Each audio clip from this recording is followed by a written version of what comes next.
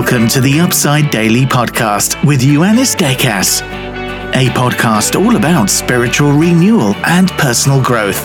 The outcome? To live with faith, love, and hope as a city changer, wherever you are. And now, your host, Ioannis Dekas. Hello, what a joy and an honor to connect with you here on Upside Daily. As I share a few scriptures with you, perhaps one or two of my musings and thoughts on these scriptures, my heart is really that it will empower you to grow spiritually, to expand your capacity as a city changer living with faith, love, and hope. Now this series is series 3 of this podcast, and this series is really based on 3 scriptures that I discovered in the New Testament that clearly said God did not give you these things, but He did give you these. And it challenged me to think about how I live. You know, have I received things that really God did not intend for me to receive? And should I be letting go of these things? Doubt, lack, and fear, the 3 things God did not give you. And today's episode is simply titled, To Him Who Is Able.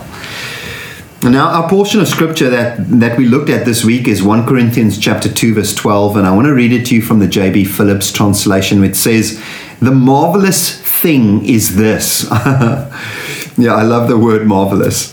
"But now that we now not receive the spirit of the world, but the Spirit of God Himself, so that we can actually understand something of God's generosity towards us."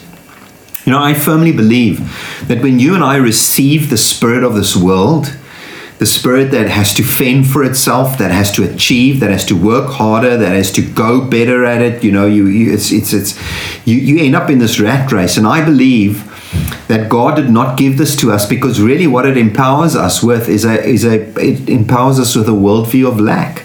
There's never enough. You know, we always have to try harder. We always have to try and protect ourselves.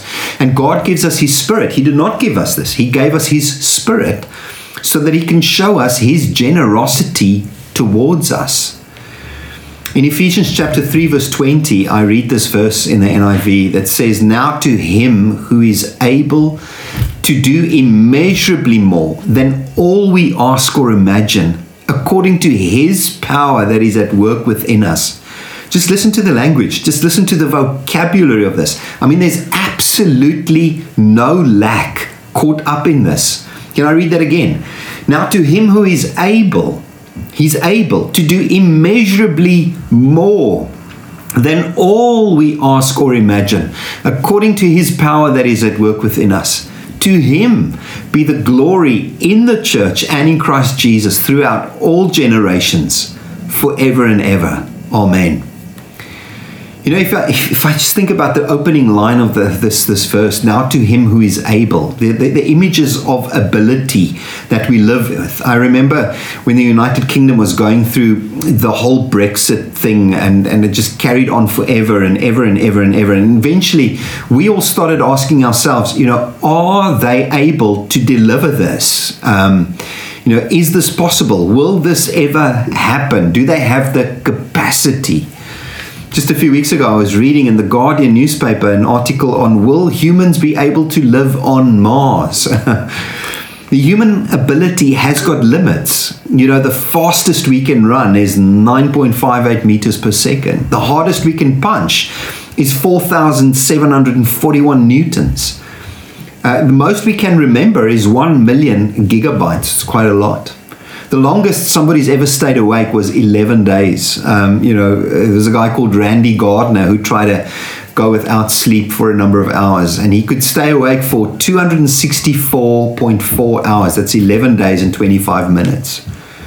So when you think about ability, that's where our problem comes. You know, when we think about God has not given us the spirit of lack, He has given us His Spirit so that we can understand His riches, His virtues, we can understand His inheritance. We run ourselves into this little barrier called ability. Able. Is He able? Now our tensions become very real when we look at our own ability. And Scripture teaches us that God is able. You know, we create even more tensions for ourselves when we recognize God is able, and then sometimes we feel He is not. Can I read the Ephesians scripture to you just one more time? It says, "Now to him who is able to do immeasurably more than all we ask or imagine, according to his power." God did not give us a mindset, a worldview of lack. The spirit of this world is lack, never enough. When is enough enough? God contrasts this by giving us his spirit. And then he reveals this to us so that you and I can live from a place of authority, inheritance, and abundance. I'd love to end off this week by just reading you one more portion of scripture, Psalm 36 from verse 5 to 9. I cannot tell you how this blessed me. Again, listen to the sense of capacity that is written into his word. It says, "But you, O Lord, your mercy seat, love, is limitless, reaches higher than the highest heavens. Your great faithfulness is infinite. It stretches over all the earth. Your righteousness is unmovable, just like the mighty mountains. Your judgments are full of wisdom as the oceans are full of water. Your tender care and loving kindness leave no one forgotten, not a man or even a mouse." Oh God, how extravagant is your cherishing love. All mankind can find a hiding place under the shadow of your wings. All may drink of the anointing from the abundance. The Hebrew word here of abundance is butter fat. Okay, we can all drink from the butter fat of your house. All may drink their fill from the rivers of delight, the rivers of Eden. The fountain of life flows from you to satisfy me. In your light of holiness, we receive the light of revelation. Can I ask you, as we end this week, you need to settle this in your thinking today. You need to settle this marvelous thing that God has not given you the spirit of this world to experience lack, but he's given you his spirit so that you can actually understand something of his generosity towards you. I'm afraid that's all we have time for today and time for this week. I'd love for you to connect deeper and dive in deeper on this word, which is really empowering to your life. In today's episode description, there are some links that you can click and you can come and check out a little bit more about who Doxodeo.church, the online campus for Doxodeo, is. That's where my primary place of ministry happens. Next week, we're going to tackle the topic of fear. God does not allocate, God does not give you and me fear, but he actually counters that with his love. It's going to be another blessed week as we look at Upside Daily. May you live blessed. You've been listening to the Upside Daily podcast. Join us next time for more insights on how to know God, love people, and impact your world. Upside Daily, your personal daily investment to turn your world upside down.